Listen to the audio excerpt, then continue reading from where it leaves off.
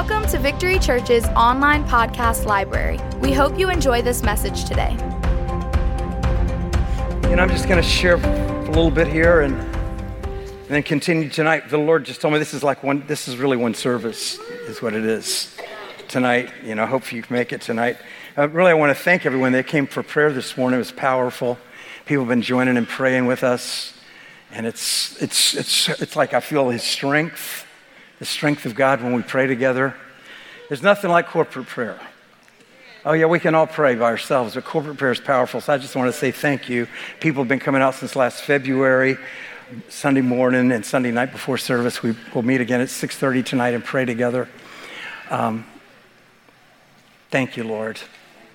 Thank you, Lord. And then we'll just spill right over into the service tonight. I want to just share with you a little bit about help, God's help. Just say that right now with me. Say help. Help. Now just lift your hands like this. Look toward heaven. Help! Come on. Help! I feel better now. Let's try it again one more time. Help!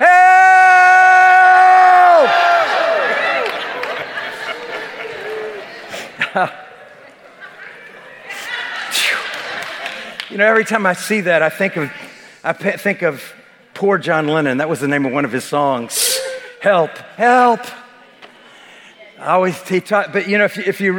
back and read that song not a couple years ago, and you can see he was crying out for divine help. He just didn't know where to go. And so all of us need him, right? We need help. So this is I'm going to talk to you about help. We'll probably spill over to tonight, but Psalm 46:1. This is actually my psalm. It's my psalm. It was written personally for me. How do I know that? Because this is the one Jesus quoted when he visited me in my hospital room, and he spoke it over me. And how do I know his ways are perfect? Well, he actually knew the translation that my phone was keyed into that morning, and that's the one he spoke out loud to me. He could have done it in Hebrew. He could have done it in some paraphrase or some King James. He did it exactly in the NASB 2020, which was the one I was reading that particular day. But he says, God is our refuge and our strength, my power. So he's my refuge. He's my God. It doesn't say he gives me a refuge. He doesn't say he gives me a hiding place. He is my hiding place. God is my refuge. It doesn't say he gives me strength. He is my strength. That's why Pentecost is so important. Well, you'll be clothed with power. We were clothed with more than just power. We were clothed with a person, the third person of the Trinity. God, the Holy Ghost, came in me and came on me. He's inside of me. He's my refuge. He's on me. He's my strength. Hallelujah. Psalm 46:1, God is our refuge and our strength, a very present help in trouble. I love the various translations of the Bible and the beautiful shades of meaning they bring. In the NASB 2020, this verse reads, God is our refuge and strength, a very ready help in trouble. Everyone say a ready help. Okay, so this tells us that the Lord is constantly ready to defend and help us at every moment. I love that. He's always ready. You can never catch him on break or vacation. He's always ready. He's already in action mode. The moment you lift up your eyes and say, help! He's right there. So yeah, the New King James says he's constantly ready to defend us at every moment. The New King James says that the Lord is a very present help in trouble.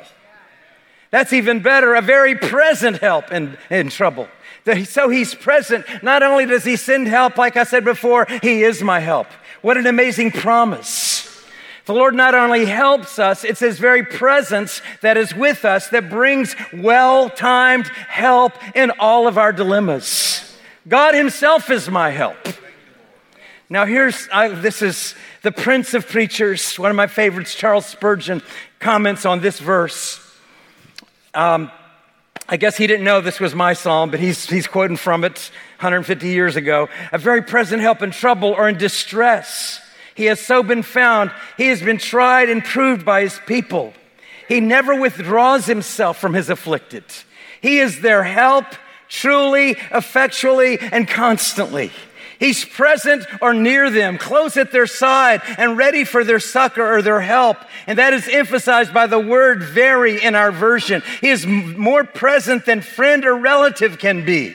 Yea, more nearly present than even the trouble itself can be. He's more present than the stinking thing you're fighting against. The thing you're fighting against is outside of you. He's on you and in you. He's closer than your trouble.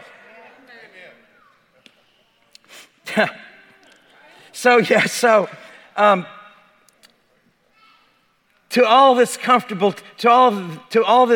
truth is added the consideration that his assistance comes at the needed time.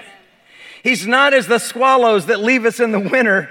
He's a friend in need and a friend indeed.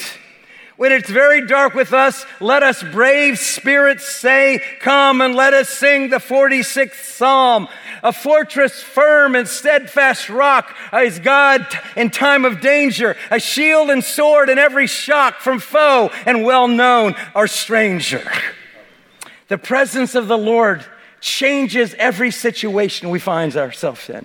David said it like this: though I walk through the valley of the shadow of death, I fear no evil. Why? Because you are with me. Hallelujah. He is with me. He is with me. Somebody say it. He is with me. David had faced wild animals, a giant, kings, armies, and even family betrayals, and came to this conclusion: God is my very present help in trouble. I've also seen the Lord's help in many crazy moments in my life. He's been with me in financial calamities and family crisis, when facing death, when betrayed by friends, and in so many situations too numerous to name here. He has been with me every step of every way. How has he helped me in every time? He comes himself. He comes himself, my very present help, to comfort and strengthen me. Not only is he there beside me in trouble, he sees me through to an incredible place of breakthrough. Hallelujah. So we're going to ponder this word. It's a 4-letter word. It's not one of those bad 4-letter words. This is a good 4-letter word. H-E-L-P, help. This is a good one. We're going to ponder that word this morning. It's a great prayer. Actually, when you call the word help, you're calling on the Holy Spirit. His name in Greek is helper. Help! You're calling for the Holy Ghost. So therefore, Hebrews 4:16. Therefore, let's approach the throne of grace with confidence, so that we may receive mercy and grace for help at the time of our needs. So this word, help in our time of need, Robertson says, well-timed help, for help in the nick of time before it's too late. Well-timed help. Well-timed help. He's not going to be too late. He's going to be right on time. Trust him, trust him, trust him. Hide yourself in him. Make room for him. Vincent says seasonable help, or help in good time, before it's too late, while there's still time to seek God's rest. And Bailey says the absolute precision of God's help. That's me. The absolute precision of God's help. The absolute precision. Well-timed, absolute. He is not off a minute. He's more accurate than a well-tuned Swiss watch. Exactly, precisely on time. Well-timed help in your circumstance. He's there. So we're thinking about this word helped. This is again from this verse. This is one of my favorites. Therefore, let's approach the throne of grace with confidence, so that we might receive mercy and find grace for help. The beauty of the Greek language is there's many different words that we translate into English as help. One of them is parakletos. One of them is boethia, which means to frap a vessel. You've heard me preach about that before. To frap a vessel.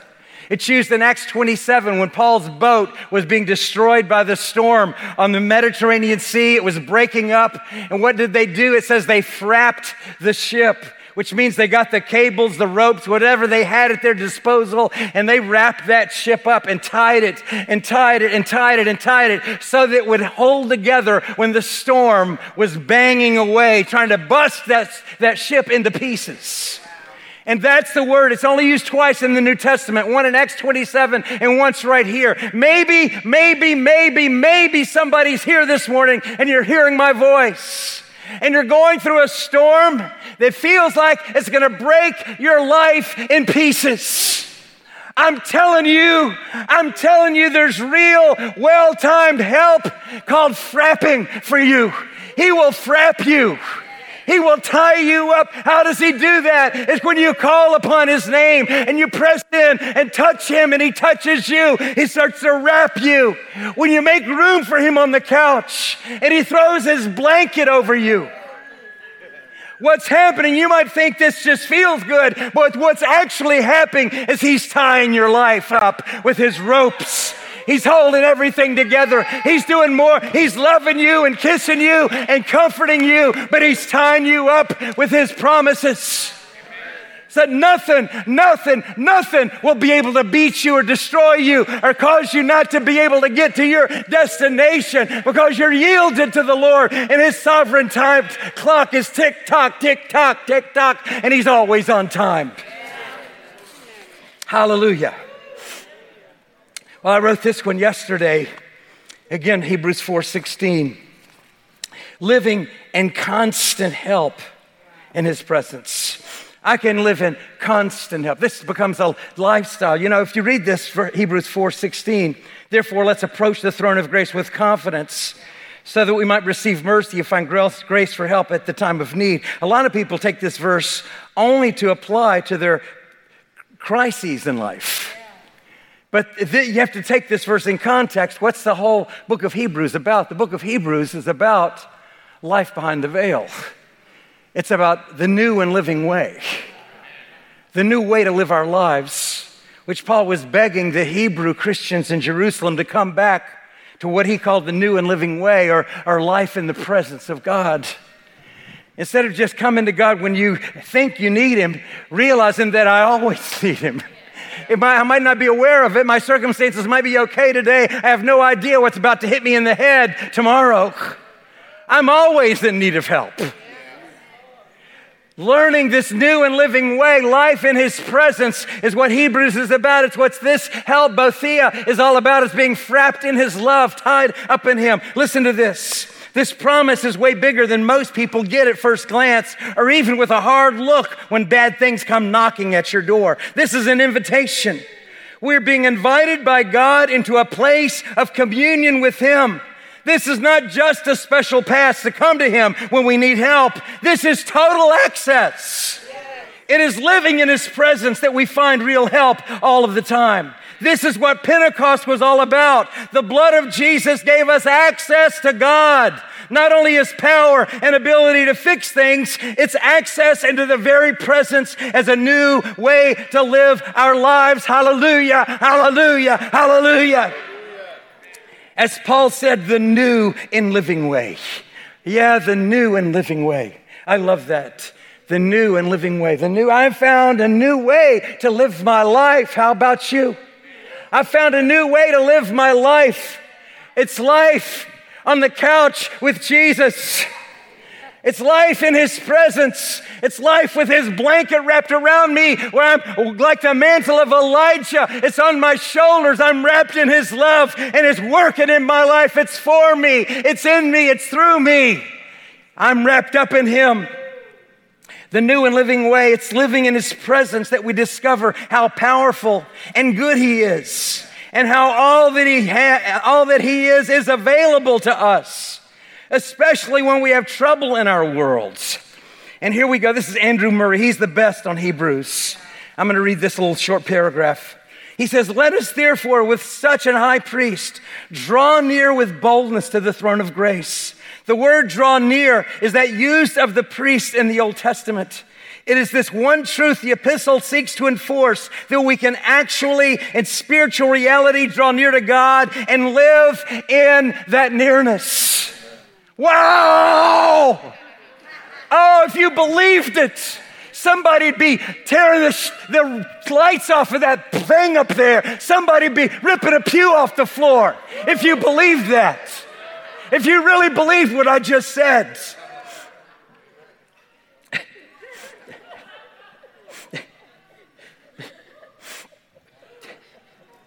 Yeah, we can draw near to God and live in that nearness.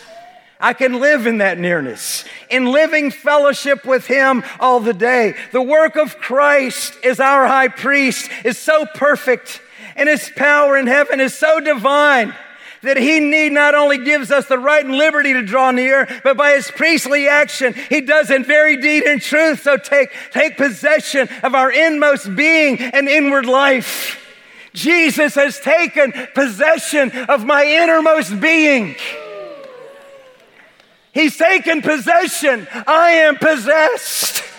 I am totally Spirit possessed. Possessed by the Holy Spirit. He takes possession of our inmost being and our inward life. And we draw, He brings us near that our life can be lived in God's presence. Did you pay close attention to what Mary said?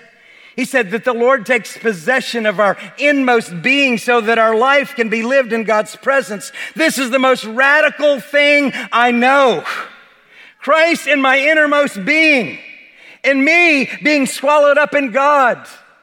Jesus said it in John 14. He says, the day coming, I'm going to be in you. He says, I'm in my Father. I'm going to be in you, and you are going to be in me. What does that even mean? I'm in my Father. I'm going to be in you, and you are going to be in me.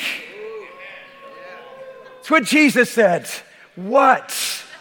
He means He's going to come, which He does. He fills me with His presence. And then He wraps me with this outward anointing where I'm in Him. He's in me and I'm in Him. He's in me and I'm in Him. He's in me, the new birth experience. I'm in Him, the baptism in the Holy Ghost. He's in me, the new birth experience. I'm in Him, the baptism in the Holy Ghost. I need both. He's in me and I'm in Him. Somebody say it. He's in me and I'm in Him. You know, I had people, I literally had somebody call me a Nazi because I said that one day. I had no idea. I was at a service and it was evangelicals and they asked me to preach and I told my story about how I got the second blessing and they didn't like the second blessing. They liked the first blessing, they didn't like the second blessing. Literally got up and yelled at me, called me Hitler, and left. A lot of them left the room. You're a Nazi. It was at Clemson University, a Southern college campus, in their Fellowship of Christian Athletes meeting. There was probably 800 people there. You're a Nazi. But this is my life. I got saved. He came in me, and then He came on me. He did both. And as a matter of fact, this morning, He's been coming on me over and over and over again. I'm wrapped in Him. He came on me on the couch this morning. He came on me during worship. He came on me when I started praying for people. He came on me when I started preaching. Oh yeah, He's in me and I'm in Him. How about you? So yeah, our life can be lived in God's presence. This is the most radical thing I know. Christ in my innermost being and me swallowed up in God. I love the sound of that.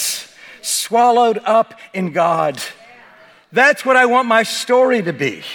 Something happened to Frank and he was just swallowed up by the Lord.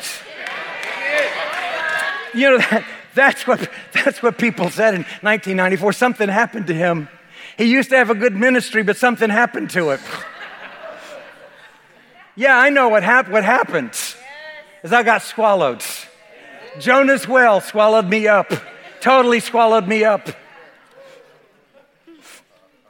So yeah, I'm going to finish with this.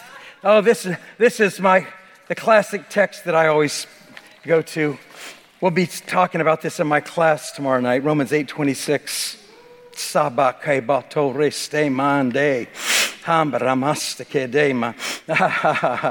Now in the same way, Paul says, he's talking about the groanings and the travailings of creation, anticipating the manifestation of the sons of God. Oh, you know what? Jesus is coming back, and in a twinkling of an eye, you're going to be changed. Oh, this mortal will put off, and you'll take on immortality in the twinkling of an eye. The most glorious, magnificent beings beyond our imagination are sitting in these pews today. We're cloaked right now like Jesus was cloaked in his humanity. We're cloaked right now, but in a moment of time we won't be cloaked anymore. And creation is groaning for that moment to come when Jesus comes. And what John said, we'll be like him because we'll see him like he is. That's the blessed hope. It's about to happen. If he comes this year, I'm going to put off this 71-year-old body and put on the body of Jesus in a twinkling of an eye, in a moment of time, shining with the glory of God. In the same way, the Spirit helps our weaknesses. He's groaning on the inside of us. He's helping me. For we do not know how to pray as we should, but the Spirit helps. Himself intercedes for us with groaning too deep for words, too deep for natural words. Yeah, there's a groan, and that groan is help. When it comes out, Paul said that when we begin to groan and release our prayer language, it's a spiritual way of saying help. The word help, this is classic Paul the Apostle. The word, this little 5-letter word, helps. He helps us. Soon anti-lambanomai. Soon anti-lambanomai. Everybody repeat it with me. Come on. Soon anti-lambanomai. Soon anti-lambanomai. And it means somebody's in trouble and you go to help them and you grab a hold of them and you start helping and pulling with them against whatever it is that's trying to mess them up. It's real, practical help. That's what the prayer language is for. It's real, practical help when we're down in the mud in that day-to-day, fighting with whatever, God knows what that's been come across our path, trying to mess us up, trying to destroy us, trying to mess up our family, mess up our money, mess up our kids, mess up our church, mess up our country. We get right in the middle of it, and we just smile. We say, this is clockwork.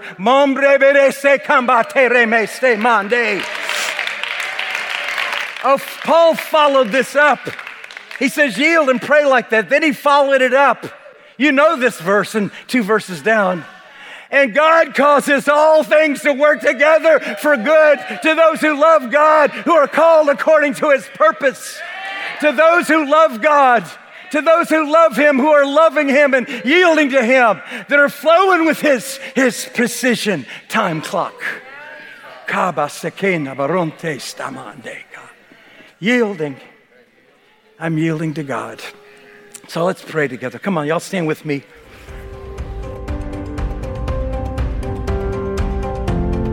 Visit our website at www.victorychurchnola.com for service times and more information.